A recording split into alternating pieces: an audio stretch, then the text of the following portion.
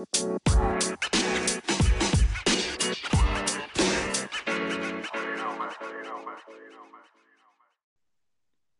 is Furry Trash. Welcome to episode 2 with your host, Get in the Box. And today our very special guest, Lady Nightlight. Hi, so I'm Lady Nightlight. I'm part of the Irish furry community. I do digital art as well as traditional, and I make fursuits. I've been making fursuits for just about 2.5 years, and I'm currently in college for model making. And yeah, I've got a physics degree, and I'm having a lot of fun on this show. Thank you so much for inviting me. Thank you so much for being on the show. And for our listeners who don't know who Lady Nightlight is, Lady Nightlight actually made my first fursuit ink. So she made ink 1.0 and 1.5. So, very special place in my furry heart. Oh, that was So, great. Lady Nightlight, what does furry mean to you? Oh well, that's a big question. Like, there's the web definition of like a furry is someone who enjoys the art of anthropomorphic animals and art. And I think like at a very basic level that is very true, but then once you get into the fandom, it can become so much more. Like I got into it quite innocently through stuff like Animal Crossing or like Crash Bandicoot, the normal things you'd play as a little gamer girl growing up. As I just fell in love with the characters, Pokemon, Digimon, you name it, I was in it. And I was like, oh, it seems like there was a word for this type of artwork.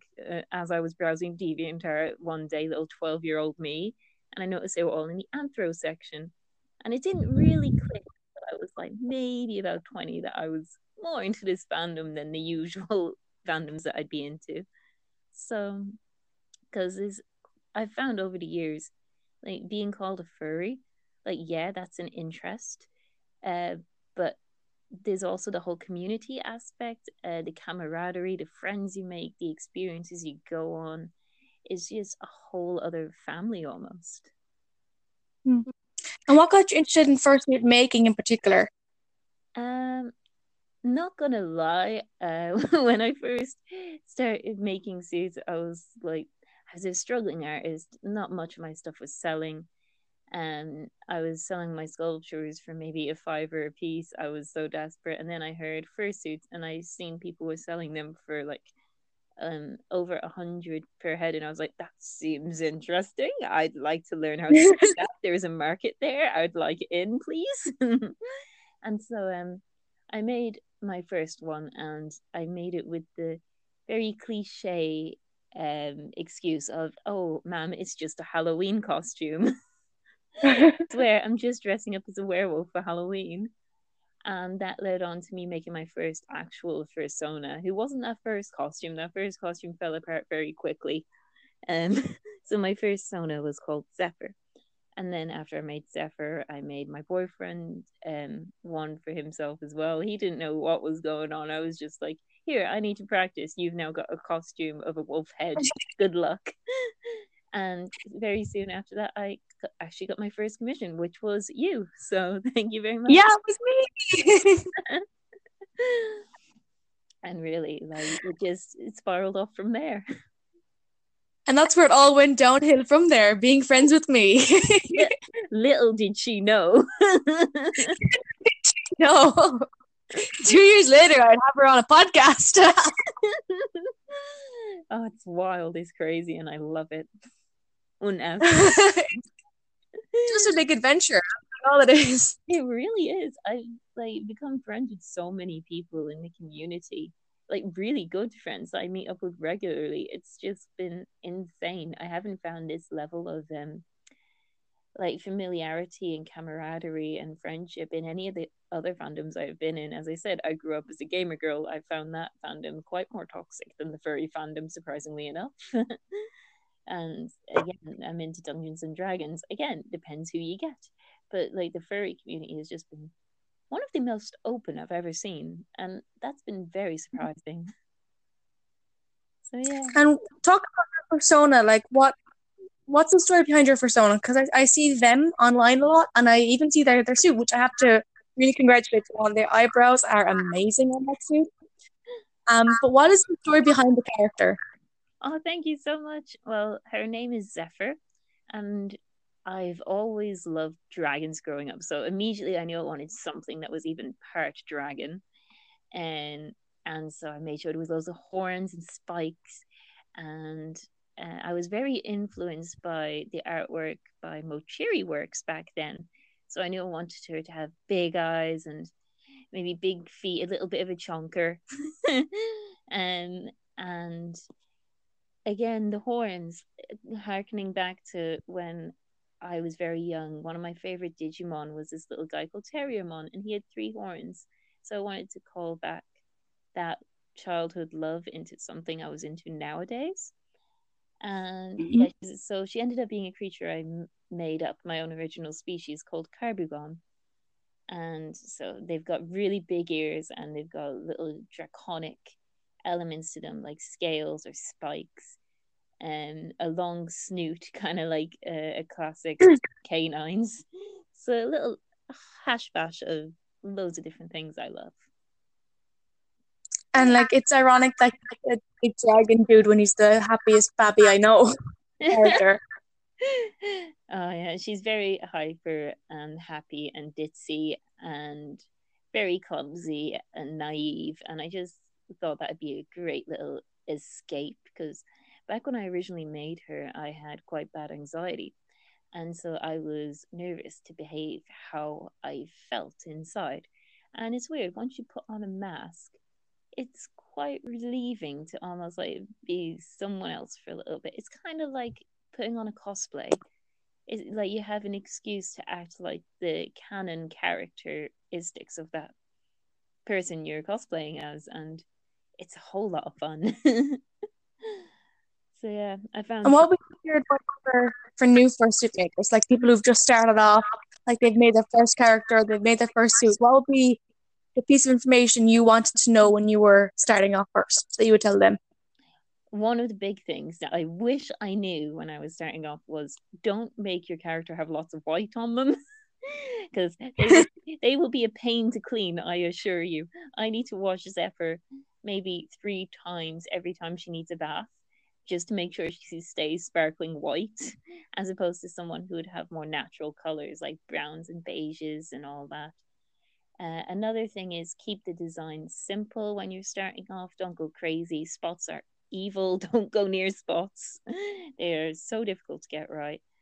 Um, start off, yeah, essentially start off simple. Try and make a basic head. Try and find tutorials online.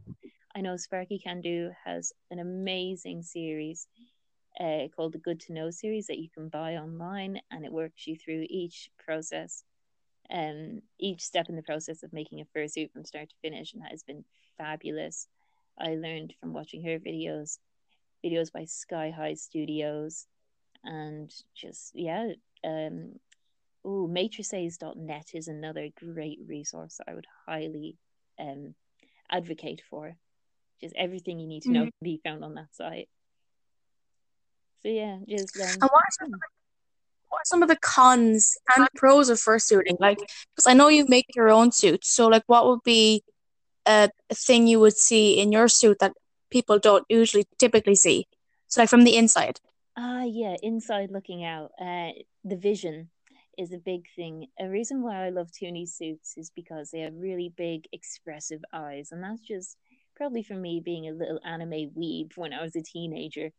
But it also has a really big functionality aspect because the bigger the eyes, the more you can see. And if you have a realistic suit, while they do look really cool and almost as if you could use them for LARPing, for live action role playing, um, they're very difficult to see out of. There's almost no vision. Ventilation is another big one. How easy you can breathe in a suit. The inside of the suit as well, the lining makes a huge difference in how comfortable a suit is and how well it stands up.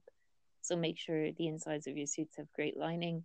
One thing I did not consider when I started making suits was the fitness level of the suitor. I am not a person. So um you need to really try and up your cardio if you want to fursuit for even long stints at all. Dancing for 5 minutes in suit will leave you gasping for air if you're an unfit person. It's insane how quickly it can tire you out. As Pocari Group famously says, fursuiting is my cardio.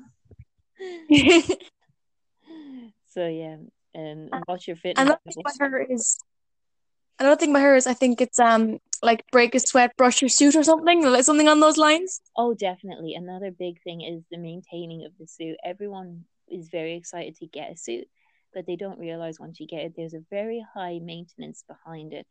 So each time you go out and you have a stint in suiting, it is recommended to brush it, even like if it's just been, fluffed up because he's been sitting on the couch or something. Make sure to brush him, make sure he's nice and clean. Like you wouldn't go out without brushing your hair. Why would you go out without brushing your suit? Sort of thing. And washing the suit as well takes a long time because it's just trying to wash a carpet. It'll take days to dry, especially in a cold place such as Ireland. So that Exactly, and I've experienced that myself because when I wash ink or Kyra after cons, you're sitting there thinking, how many days is it going to take me to get that thing like washed and dried? Like I knew after JCon when I had Kyra washed, it took me like 2 weeks just to fully dry her tail. mm, Like her tail is small, but it is thick, and it's yeah. like thick with four C's thick. Oh, that's another thing. Speaking of the thickness level, trademark term, thighs and legs. Everyone loves digidegrade legs. The one thing you don't think about before you get a digidegrade suit, I find with a lot of people, is mobility restrictions and how difficult it is to actually walk and run with big chunky legs because you're basically walking around with like 4 pillows strapped to your thighs. It is difficult. I dance in suit just for fun with my friend Mutley. She's a very popular Irish fur over here. She organizes most of the meetings. She's fabulous. And I will come out and say, like, quite plainly, I cannot jump when I have my digidegrade legs. I am like stuck to the ground, and I've kind of not clean made Zephyr a lazy girl because of that. Yeah. Moral of the story is make your characters like you make your characters. Yeah. Exactly. Think of like how they act and all that, and if you'll actually be able to like try and pull it off. Again, it's all down to making sure your fitness levels are up when you're suiting, make sure your water and salt levels stay up as well, and that you eat a good meal. I cannot stress enough how much a good meal changes how well you will be able to suit that day. So don't just try and survive on sugar. Try and actually have a good solid breakfast. Eat your Weetabix, kids, and all that. And again, make sure the stuff you wear under the suit is good for suiting as well. So stuff like heat gear is very good. It makes sure you stay cool in hot temperatures. It's a workout gear you can get in a lot of sports shops. Cooling collars as well and cooling vests, Easy Cool Down are a great brand. I highly recommend them. It's all just endurance training, really. Where can people find you online? Because I know we've talked about your fursuit business and like your art and stuff. So where can people actually go and find you online in the wild? Oh well, literally, you type in Lady Nightlight anywhere, you will probably find me. I'm on Instagram. I'm on Facebook as Creations by Lady Nightlight. I'm on Twitter, although I use that mostly to repost memes, the odd time a bit of business. I'm on Ko-fi as a little tip jar thing. I have my own Wix site. I'm also part of a brilliant group of artists called New Wolf Studios. So if you type in New Wolf Studios on Instagram, Facebook, anything, you will find them as well. I've just started a Redbubble that I'm hoping to put a bit of stock into. And yeah, you name it, I'm probably on it. Tell us a bit about New Wolf Studios and your experience working with them.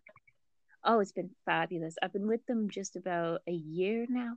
The head of the group is called Max, and honestly, she is phenomenal. She's got such a drive, and nothing can ever hold her back. If she sees something she wants to achieve, she goes for it, and she says that to all of us like, follow your dreams, don't give up. If anyone tells you you can't do something, let that salt like fuel you even further just to show them that you're wrong. She's a So she's the brilliant. mom of the group. She really is. We call her the like wolf mother because she is the mother of New Wolf. And we're like, Mom, help me. How do I do this? Oh, she's How an to absolute do how to exactly. do Oh, she's amazing. Like, I can't sing her praises enough.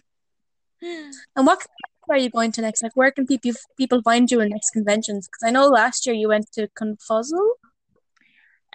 Not last year, but the year before. I tried to go. I'm trying to go like maybe once every 2 or 3 years to Confuzzle. I think once every year is a bit expensive for me personally. But yeah, I will be going to Confuzzled again this year. So 2020, you will see me there in Zephyr probably, and probably with my boyfriend as well, and all my mates from college. We always joke that the furries are taking over IADT, and we really are by this stage. I'm hoping to go to some of the bigger Irish conventions like DCC or MCM. Not sure if I'll fursuit at that or if I will wear a cosplay I'm currently working on in the background of a Dragon Age Woo, character, so that'll be exciting. sounds so interesting. so lots to do, lots to do. I'm hoping to go to those at the very least. It'll probably be more during the summer and probably some furry meets as well because Irish furries hold get-togethers quite regularly. So hoping to go to Yeah. those as well. And what would be some of the major differences between fursuiting and cosplaying since you do both? Oh, I find it actually really handy because I actually made fursuits before I made my own cosplays. Funnily enough, what? Why start at the normal end? Just go big or go home, I suppose. Start on hard mode, because Exactly.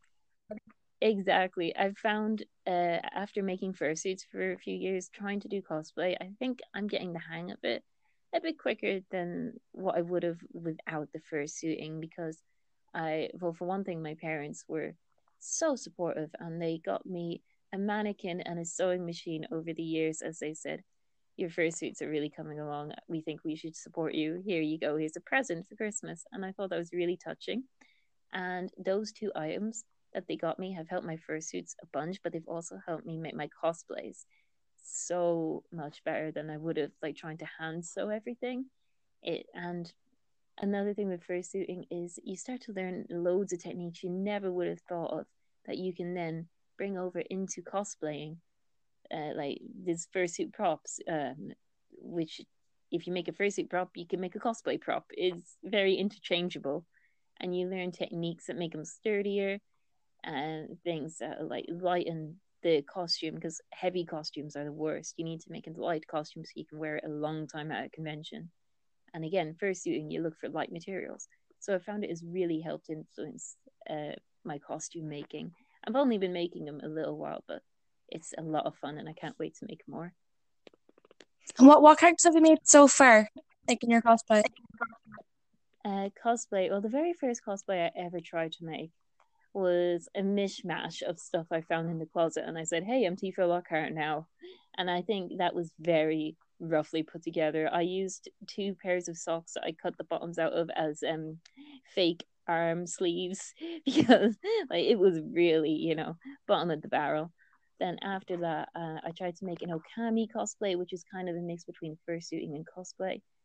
I also made a Froppy costume from My Hero Academia with my boyfriend going as Deku. That was the first time I ever tried to really fully sew a full outfit.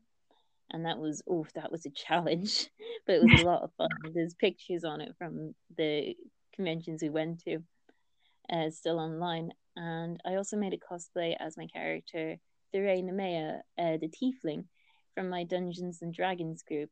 I play with a bunch of girls every few weeks. We've been playing for about 3 years now. I highly recommend go try Dungeons and Dragons. It's a blast.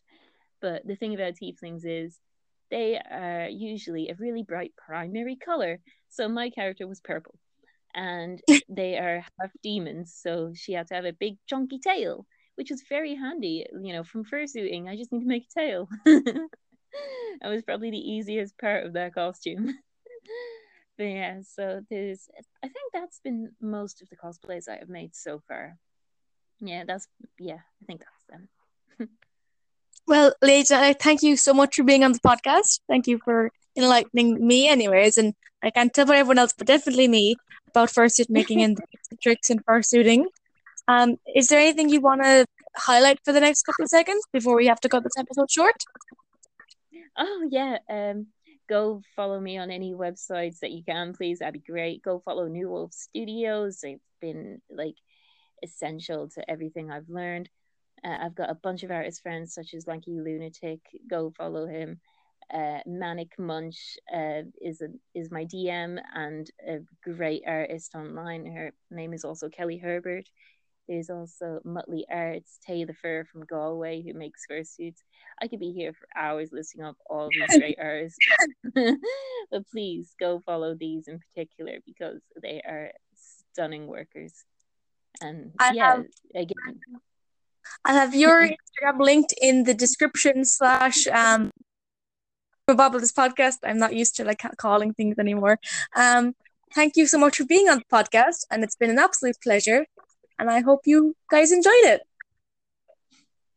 thank you so Bye, much for having me. I've had a podcast. Thank you. Bye. Bye.